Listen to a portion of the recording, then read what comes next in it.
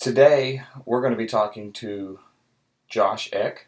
If you were in service this morning, you were able to hear some of his story. We want to take a deeper dive into that story. So, Josh, glad you're here with me today. I'm excited to have you here. Josh, we're just going to kind of have some conversation, but before we kind of begin, can you give me just a little bit of short background about yourself in general? Maybe how long you've been in Purcell, that kind of thing. Yeah, so I we moved here from Kansas when I was the age of 4. We moved here in 1986, and had went through school, K through 12, 12th Here in grade here. Purcell? Yep, here in Awesome. Purcell, and yeah, I was the rebellious one. Like all through school, elementary and high school? Man, I was pretty rowdy. I got into things that a kid my age shouldn't be in. So, I remember I was fully, I had started the use of tobacco in 4th grade. Wow. Yeah. Wow. Um, Did you have family that did smoke or that you were able to kind of get that from? So yeah, both my parents were both smokers themselves, and then I had brothers that were 7, 8, and 9 years older than I was. Yeah. Both my older brothers chewed tobacco as well, and it was kind of what we did. We spent a lot of time out at some horse ranches working with my brother. Yeah. And, that's what all the cowboys did. And I grew up playing baseball. And so you're watching, the major leaguers. Watch the pros do it. Yeah. So just kind of copying, emulating what they did. Absolutely. Well, Josh, everybody got to listen to your story this morning at church. I just kind of want you to take us through. Don't feel like you can't repeat any of it. I know that people want to know a little bit more about it, so I'm gonna let you kind of take off with. I want you to let us know where you were, and make sure you let us know where you are today. That's the biggest thing, because I want everybody to know that there is a redeeming power in God for sure. So just kind of start with it, and I'll be here to interject and ask some questions. But go right ahead. All right, absolutely. So yeah, the getting me to the ranch was a chore in itself. My father was trying to get me to go. It was the last, like I said, it was the last place that I was wanting to go. It wasn't me that had a problem. It was everybody else, that had an issue. Right. And it took a call from a family friend, John McCurdy, or not McCurdy, I'm sorry, John McReynolds. Okay. John McReynolds had previously attended the ranch, and I initially said that I was willing to go. My father was driving me down there, and I remember about halfway, I told him, I was like, pull this truck over. I hit the brakes. Like we're not doing this. Yeah, I'm not going to this place. Was it just like a nervousness about it more so, or did you hit it? Did it hit you again that you didn't need to be going? Yeah, it was. I think it was a little bit of initial fear of knowing. I think that I knew that I was going to have to give up drinking, and that was something that had literally just served as a crutch for my entire life. It was even in high school. When we drank there, even in high school, people were like, "Hey, man, you got a drinking problem," and into college, and even hanging around people that did drink or that would consume drugs. They're like, "You're doing too much drugs," Even the drug addicts themselves are going, "Hey, man, you need to slow down a little bit." Yeah. So, and at the time, did you just look at that and just kind of laugh it off? Yeah, it was just part of my name. My last name is Eck. Everybody always called me Extra or Extra.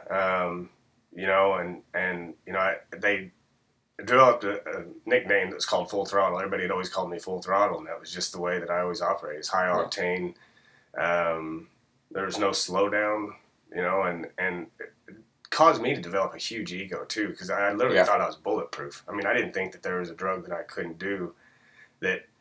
And I would watch other people, like, whether it's them passing out or getting sick or something, it never affected me in that way. I just thought I was something special. Right. So that was all through your high school days. I mean, getting into some heavy stuff then, right? Oh yeah, there was multiple games that I would take liquor bottles with me on on bus trips, and I would drink in the back of the bus or previous to games. Like I said, I had that fake ID, so at the age of 14, it was open bar. Yeah, From you then on. mentioned that in the Yeah, video that you were able to obtain that fake ID. yeah. So I'm assuming that you also looked older than most of the guys around, or was it just really easier than it probably should have been? No, I thought I was pretty clever. I would kind of. A lot of times I would just get in there, and I've always had the gift of gab a little bit. Yeah. I was in sales, so during my professional career of sorts, and so I've always been kind of to manipulate people or talk my way into Yeah. things. How a 14-year-old looking back on things, I still just don't understand how You were able how to it do was that. able to happen. Yeah. The fake IDs weren't as difficult to make back then. Yeah. So A lot less qualifications to cover, right? Yeah, Dad. My father had a laminator from work, and so that's what that was Had all the tools one right of the there. resources I used to. Wow. Yeah. Wow, that is surprising. I know that Purcell was probably a worlds different than what it is now, and I'm sure it's changed. But that is, I mean, to me, looking back, thinking it would have been a lot harder. But I mean, you were 14 years old and able to get it done, so it's crazy. Yeah, it was a little collaboration with another high school friend that he knew how to use a software program. I can't remember whatever design software system it was, but and I had the laminator, and yeah, we Wow. yeah, Wow. fake IDs. So you're in high school. You know that things. I mean, do you know that you have a problem, or are you still just? I'm not going to admit it. Do you just you don't want to say it because you're leaving? You're transitioning out of high school. Did you go to attend college anywhere? Yeah, so I played baseball growing up, and then I ended up developing. I had a lot of arm problems. With through I pitched a lot. Yeah.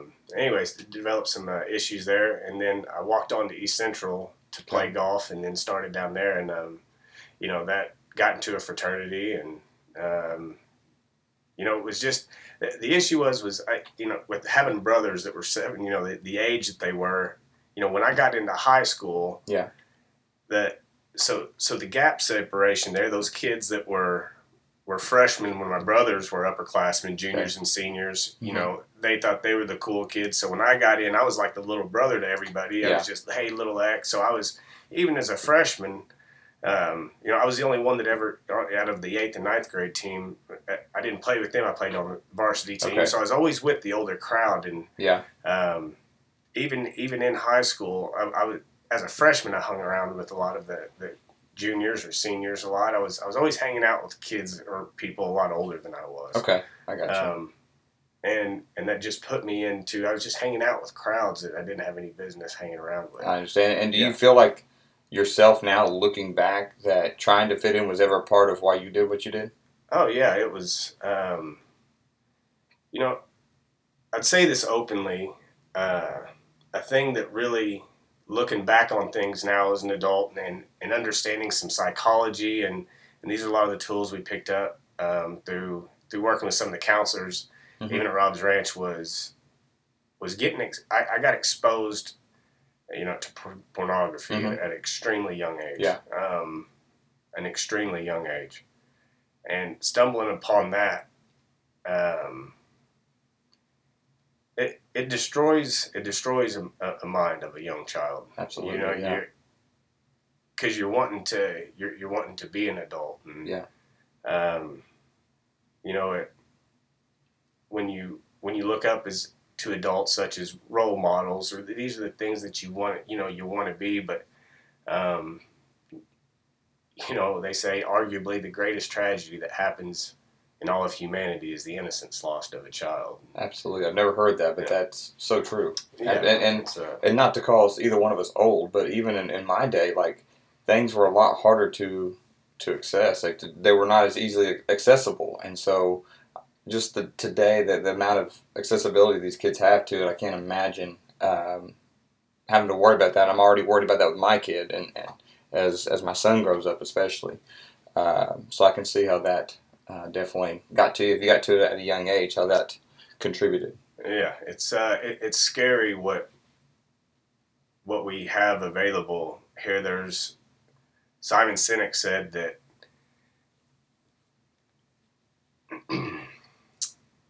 So this always, it hits me hard, but it's with understanding what the endorphins do in a human body now with the dopamine releases and the hits that we're after. It's even the grasp of social media, and it's evident through I know that there's episodes, the movies and documentaries that like Social Dilemma and there's things like that, but it's they say that some of these social medias there's no difference between that and opening up a liquor cabinet to some of these kids at the age of 12, 13 years old, and it's something that as parents they aren't properly trained to handle this or even to have these talks with the boom of the internet, and it's something that it's hard to teach kids something that you don't know yourself. Exactly. We never really lived through the generation that they're living through, so it's really tough. Correct. For sure. That's why it's so important to have Christ first. I mean, if without these principles and the foundation, you're set up for automatic failure. Right. And so I don't really know the time frame and ages. I know that now you're in college.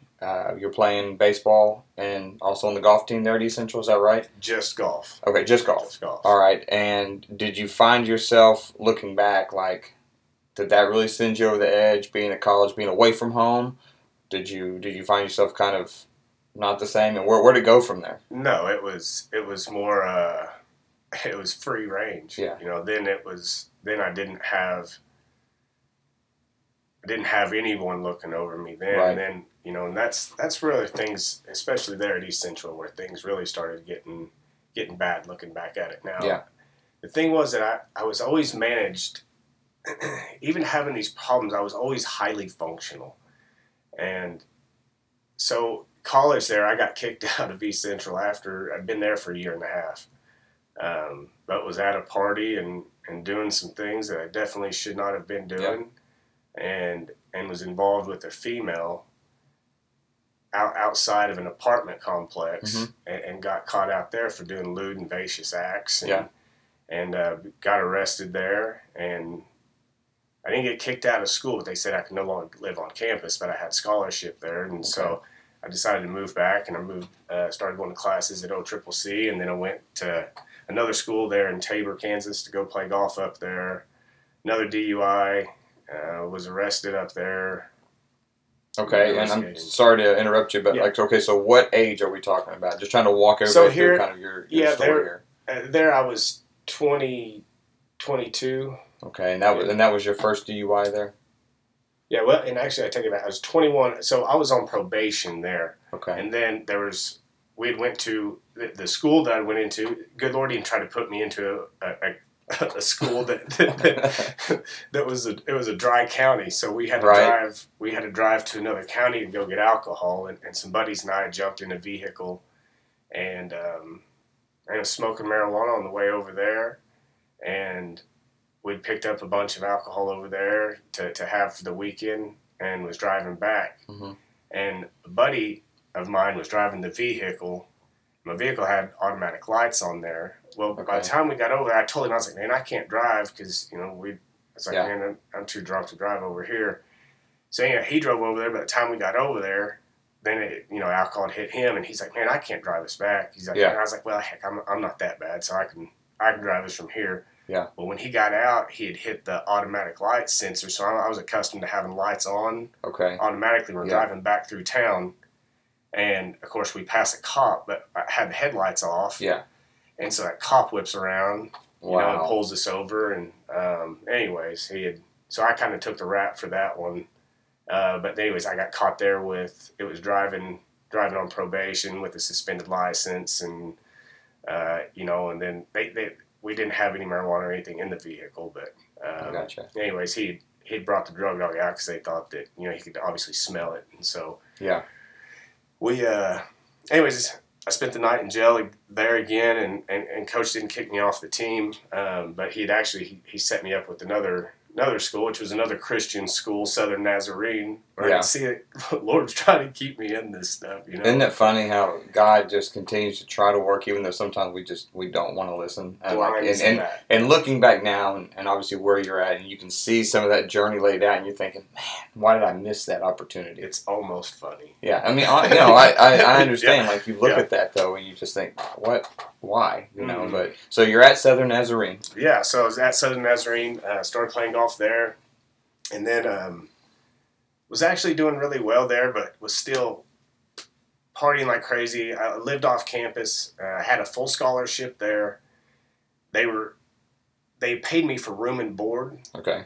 but I didn't live there on campus. I was old enough there where I met their requirements where I could live off campus, and had an apartment there with a couple buddies. Had all my bills paid. Rent was only $250 a month for my part, but I was getting reimbursement checks because I wasn't living on campus, so I was getting back like $10,000 a month. Wow. I'm not even sure if my parents were aware of this part, but anyways, $10,000 for a semester is quite a bit of money for for a college student. So I was the one that definitely flipped the bill for all the parties and everything. Mm-hmm. So and got into a whole lot of ecstasy there. Was doing a lot of ecstasy and again a lot of cocaine and any uppers that I could get my hands on. And then started using a lot of narcotics as well, as far as opiates and anyways, Lortabs and Oxycontin, and and then I was even playing golf tournaments. Was always under the influence of some sort of narcotic or other. They had me on Adderall, I was on Adderall and narcotics, and somehow I was just always able to function. And then right before I was about to finish up with school my senior year, I got a girlfriend pregnant with my first oldest boy now, Carter. He's 15. Okay. And he lives in Okarche now with his mother. And so then I left there, went in and told the coach, I was like, man, I've got to go get a job. I've got a kid on the way. And so I left school, wasn't able to finish, and I joined the workforce there and took a job. So you got a job there. You left school. So did you get a job closer back to this area? I mean, where did that take you? Yeah, exactly? So I got a job working at a marketing company in downtown Oklahoma City.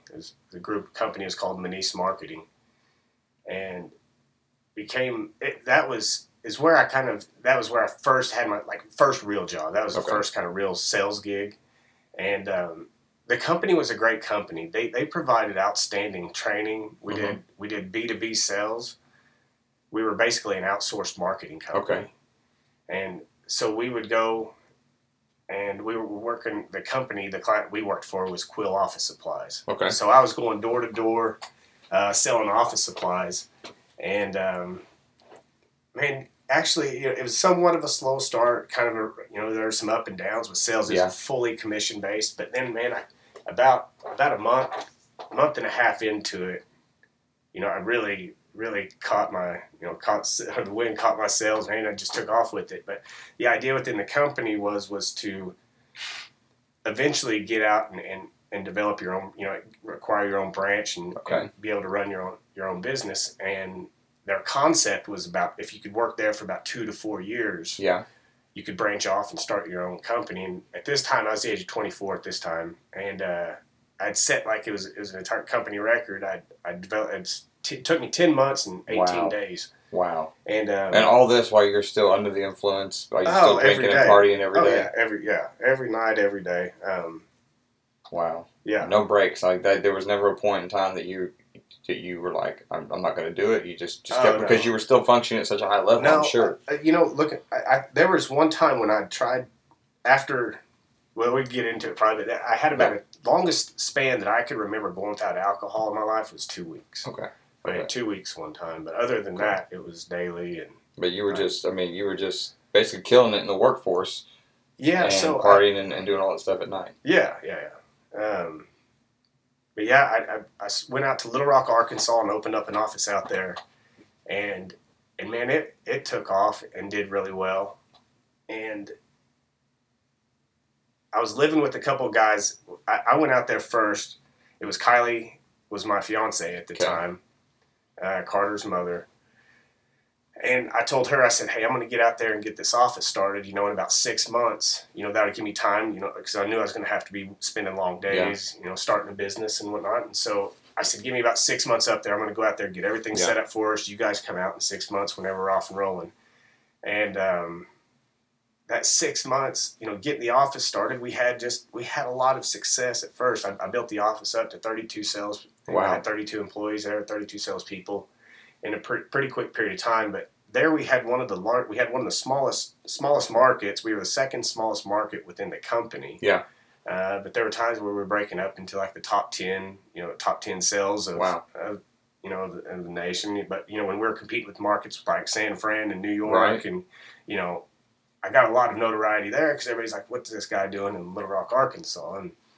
And so, anyways, but again, a little bit of the success got to my head a little bit, and it was total neglection on my part with the family, really, and all my time I was basically just a workaholic. I mean, it was just it's work nonstop, and at that time, in my mind, I'm thinking, I'm providing for this family. That's how you're rationalizing everything. Right, yeah. It's that I thought I was making money, and I was a business owner, running around in a suit every day, and wow, yeah, it's crazy to me to think that you were just operating at such a high level, and being able to get that done. Yet, I mean, I guess we all have skeletons in our closet, obviously, but that's crazy. So, owning your own business in Arkansas. Let's kind of jump forward just a little bit.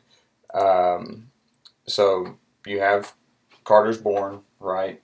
Do they make it out to Arkansas? Did they move out there? Yeah, it was hectic though. I had with the company we worked for being 100% commission. Yeah. If guys had a rough week, my remedy was to take them out to the bar and drink away their problems. Right. So what I'd do is I would go and cover all the expenses, take them out to the bar, show them a good time, and try to build up morale. That way they'd show up the next day. That was one of the things that was difficult was commission based only. You had very high turnover rate. Yeah. And so if I got someone who I thought was pretty talented or that essentially not that I could develop them, but somebody that I thought could end up possibly making me a lot of money. Right. I'd do anything I could to keep them around. And my remedy for that was taking them out at night and showing them a good time and trying to get them to stick around. Yeah. Wow. So, but eventually that thing had ran its course. Kylie had enough of it. Yeah. She didn't have any friends or family out there. She was somewhat of an introvert. So getting her to, I would just tell her, look, you're lonely. I'm like, make some friends here. You got the ability. But, her being an introvert, like I said, it was no place for a kid to grow up anyhow in that type of environment. Yeah. And father was never there. And then when I was there, I really wasn't present. And, right. But she'd had enough of that, and she was going to move back with her mom. And she said, we're moving back to Oklahoma. And at that time, the business really wasn't operating the way that it started to then because my drug use and consumption was just absurd. Right. And then there was days where, that carried over into, if I was tired, then it was just the application of more drugs to keep it going, And so, but anyways, that had all crumbled, lost all that. And then so I decided to move back with them and got a job here working for Sara Lee Bread Company. And here meaning back in the Purcell area? Oklahoma City. Okay. Yeah. Okay, so you're back in this area. Obviously still having a tough time, drugs, alcohol. Let's jump forward because I want to spend some time talking about where you are today. And I noticed that you have your journal, and I want to give you time to, if there's anything you want to look at or talk about. Let's talk about exactly again, kind of go back more into detail what events led you up to going to Rob's Ranch. So yeah, we got pulled over on the side of the road there with my dad and I, and he's like, you need to call John McReynolds. Okay. And I knew of John, and I said, John's one of the craziest fools that I've ever met. And I said, what's this guy gonna have me to do? But I don't know what's he gonna tell me. I thought as far as from an intelligence level, I was like, John, he can't tell me anything that I don't know. And so anyways, I was finally like, you know what, just get him on the phone.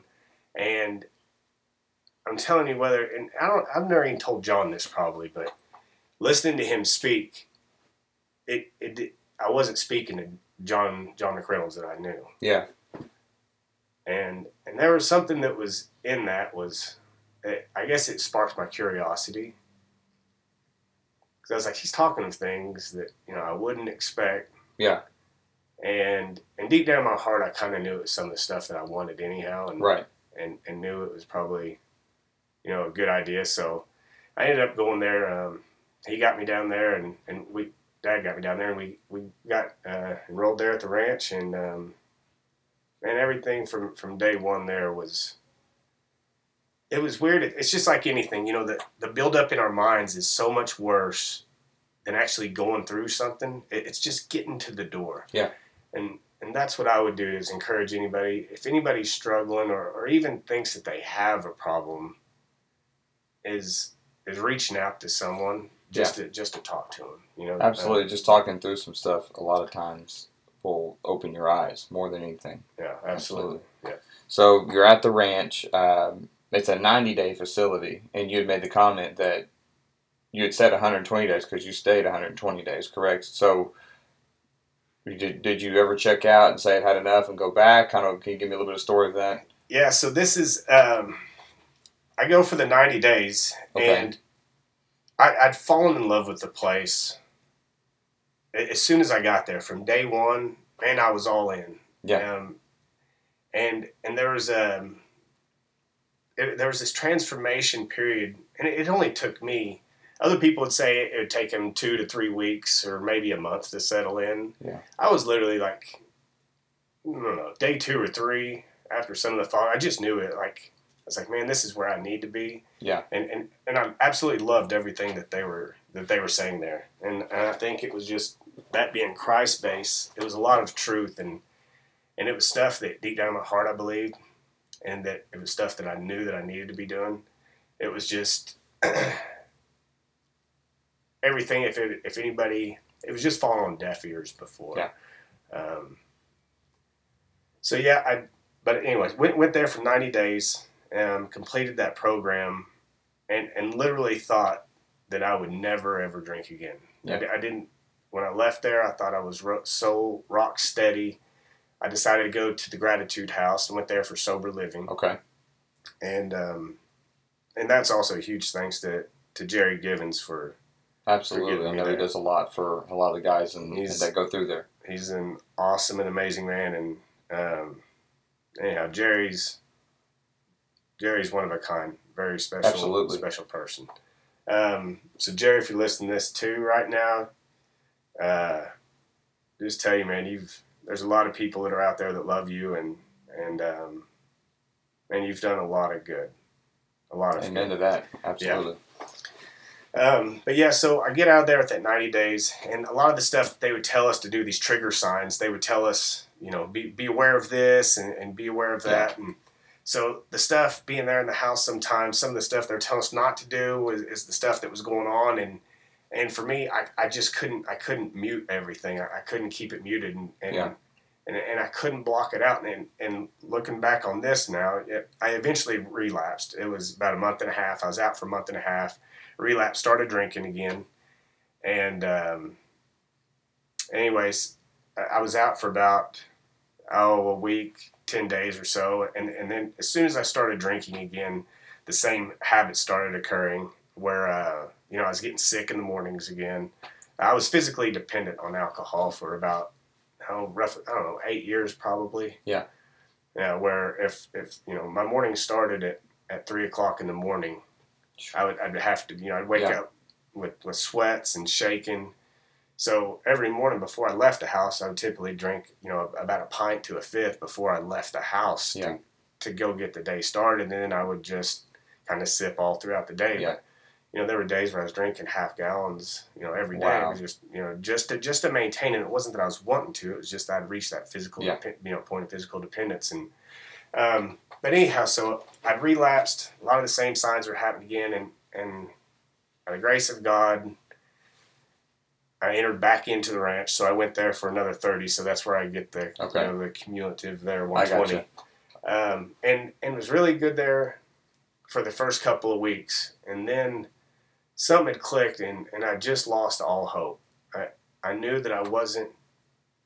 I knew that I was. I didn't know this at the time, but I wasn't rooted in Christ. Where it was the proverbial sower of the seed, where Okay. I loved everything I heard, but it was, it fell upon the path, and it was swooped in and, taken away, and the other ones were just, fell among the thickets. But, wow. yeah. So when you came out of that 30 days, did you feel like a weight had been lifted though? No, I was just, I had no hope. So I literally left there and drove straight to the liquor store. I mean, I drove straight to the liquor store and started drinking. And I literally can't tell you hardly anything that took place until April 2nd of 21. For almost a year, it was just blanked. I ended up getting another DUI. I was drinking again. I was walking back and forth to the liquor store. I could hardly walk. One of my saving graces, Amanda Ulinock, I don't know how she tolerated my behavior or could watch me drink, but again, I was physically dependent on it. And getting back and forth there, and I got to the point where I couldn't walk hardly, and my body was just completely and utterly shutting down. Yeah. And I was in and out of the hospital. I think I was trying to say that I had COVID 3 or 4 times, and it was just me again being dependent on alcohol. But it was basically a blackout for almost a year, and it was April 2nd of 2021. 21, where I just told her, I was like, listen, I can't do this any longer. I was like, you're gonna have to get me to detox. And she took me up to St. Anthony's. Went up to St. Anthony's detox, and got checked in. Of course, grabbed a bottle before I went in because I wasn't going to go to detox sober, which, that just tells you the state of mind of how sickening the disease is. So I get checked in there. Don't really remember much of that, but in the middle of the morning, these nurses and doctors bust in there and just start hooking me up to all sorts of IVs and had cords everywhere. And I really don't remember much of what happened that evening. I just remember them busting in. But the doctor the next day, he came in and he's like, Josh, we need to have a serious talk here. And, and I was like, okay, let's have it. And he goes, you're a dead man. He was like, I've never seen a case like yours in 19 years. I've never seen anyone's liver enzymes as high as yours. And he said, I don't know how you're sitting up right now, much less having a conversation with me. Yeah. But he's like, I'm telling you, you should be dead. And my liver enzymes were somewhere up in like the 1400s. Goodness. And I'd asked him, I said, well, what's a normal enzyme account? And he said, it should be somewhere between 5 and 40. And yours was 1400. 1400s. Wow. Yeah. Wow. Yeah. So you went through the detox. So yeah, I go through a week-long detox, and I get out of there, and honestly felt like I felt different. I still, to this day, I can't explain it. So I just felt different. Mm-hmm. Spend that weekend. Amanda and I are there at the house, and she goes off to work that Monday morning, and I was dreading that Monday morning because I was so terrified. The first time to be alone since then? Okay. So I was I said, once she leaves, I know that desire is going to hit because I just couldn't control the desire. It wasn't that I was wanting to drink, it didn't want to.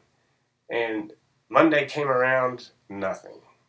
And then I said, well, Tuesday's going to come, and then I know I was... So here you are, like, preparing yourself for the crash, and it didn't come all day Monday, right? No. And so now you're preparing yourself Tuesday that it's going to hit you. Tuesday's going to hit, nothing. Wednesday, nothing. Thursday, nothing. And Friday comes around, and I told him, I was like, I got to go get a tattoo or something to commemorate this thing. Yeah. So I was... It's like, I need to see something. So I put a tattoo on my wrist, and on my wrist, I was going to take my medical band that I got from the detox, yeah, and I was going to get the barcode, yeah, on my wrist just so I could see that, to always, remind me that, the only reason that I was alive was through God's grace and mercy. I wanted to see that every day because I never wanted to forget that. And so I go to this tattoo parlor on Main Street, and I go in there. The tattoo artist, he's like, "What are we going to do?" So I show him the bracelet, and he's like, "Buddy," he goes, if I put that on there, that could end up just being a solid block. He goes, as close as these lines are, if I put these lines on there, they could all just come together. Yeah. You're going to have a solid block. And I was like, he was like, "Well, what's this for anyways?" So I say, "Well, I was an alcoholic and just got out of detox, and I was wanting something to commemorate this thing with." And he goes, "Man, I was an alcoholic, actually." He's like, "I've been sober for 19 years. Wow. And I was like, "Well, that's pretty cool." So he and I kind of start mixing it up a little bit, and one thing leads to another. And he was like, "Well, you thought about anything else?" And I was like, "Man, I have no idea what I would put on there." And he goes, "You ever heard of the verse Joshua 1:9? I was like, "Hey, my name's Joshua, Yeah. And he was like, "Well, that's a verse that helped me out a lot, get overcoming my addiction." And so at the time, I didn't even think about it. So, but I go along right with it, and I think a lot of it was probably just ego. Just my name was on there, so I was like, "Yeah, I'll put Joshua 1:9 on there," and sure. But even looking back on that now, it was funny. The doctor had told me he had been in practice for 19 years. Yeah. This guy had been sober for 19 years, and he puts Joshua 1:9 on me. And so that was one of those things where I started paying attention to numbers and stuff a little bit more. And just, anyhow. But it was, again, that was one of those things where there's one of my favorite quotes was from this movie V for Vendetta. But he said, "I, like God, do not believe in coincidences, nor do I play with dice." And that was the first thing where I started kind of paying attention to some things that were happening around signs and numbers, and trying to be a little bit more alert of what was going on. But anyways, that was just a fun moment for me. But anyways, man, it's never returned. Wow. It's honestly, it's never returned, and I just feel so far removed from it that just understanding the blessing, the true blessing that it was. But it gives you almost it was a weird feeling, because it was that you hear it with soldiers sometimes, that have the survival complex a little bit. It's like, why me? Like, why me, God? Yeah. I started asking that a lot and trying to figure out, what it is that I was supposed to do with it. And man, I've just developed this immense love and appreciation for what Christ is and for what He does, and the amazing gifts of restoration. And so I've been after Him every day since then. That's so awesome. Every day. So you haven't had the urges. Can you just kind of update like where you are in life right now? Because that was, what did you say, that was April 2021? Yeah. Okay, yeah. And so we're in August 2022. Yeah. Where's Josh Eck now? How do you, you just look to me in church. Man. I mean, you look like you're thriving to me, and I know you probably don't have it all together, but I mean, this is the first time when I watched your video that I knew your story. And so to see where you were and where you are now, I mean, just blows me away. To be honest with you, and this is really, it's strange for me. It's still, the newness is still there, where just the name Jesus Christ coming out of my mouth is still, the newness is still so fresh, and it's sometimes still shocking to my ear of how much I believe, and how much I've come to know Christ in a relatively short period of time. But the blessing is that I feel that the depths that I was at, I have the honor and privilege of getting to know Christ in a way that very, very few people on this planet do. And you couldn't get me to trade places with another soul on this planet. And that's still it's hard to comprehend still to me. It's hard to logically comprehend it. Right. But spiritually and emotionally, there's not a person that I would trade places with. I truly feel like I'm the luckiest person on the world. And I know what He has in store for me is going to be something something awesome. Can't wait to see it, man. Yeah. Absolutely. I know we didn't really get a whole lot to you, but man, I'm just enjoyed listening to you talk today and telling your story. I want you to know from Landmark Church, we're so proud of you, man, and I know that people that watch your story this Sunday morning were blown away, and I believe it's going to be a ministry to somebody. And if it's just one, then it's so important. I mean, is there anything else that you want to say kind of before we get off here? Just about anything. Want to give you a chance to, and if you got to take a second, that's fine. Nope, I don't even need to take a second. My favorite thing, ask and you will receive. Seek and you're going to find him. Knock and that door shall be answered. It's available for everyone. And you don't have to do it the path that I did. But it's the most amazing adventure that I've ever been on. It's the greatest high that I've ever had. And it's available. But you don't have to lose everything. But there's a lot of people that say, Josh, I want what you have. That's and awesome. I said, all you need to do is just lose everything. Because until God is all that you have, you won't understand that God is all you need. That's right. That's right. That's such a powerful statement. Absolutely. Well, Josh, we're going to get off of here. But I thank you for coming on today. I hope that this touches somebody today, and I appreciate you guys jumping on and listening. And I guess we're going to sign off. So, Josh, thank you for coming. Thanks for having me. All right.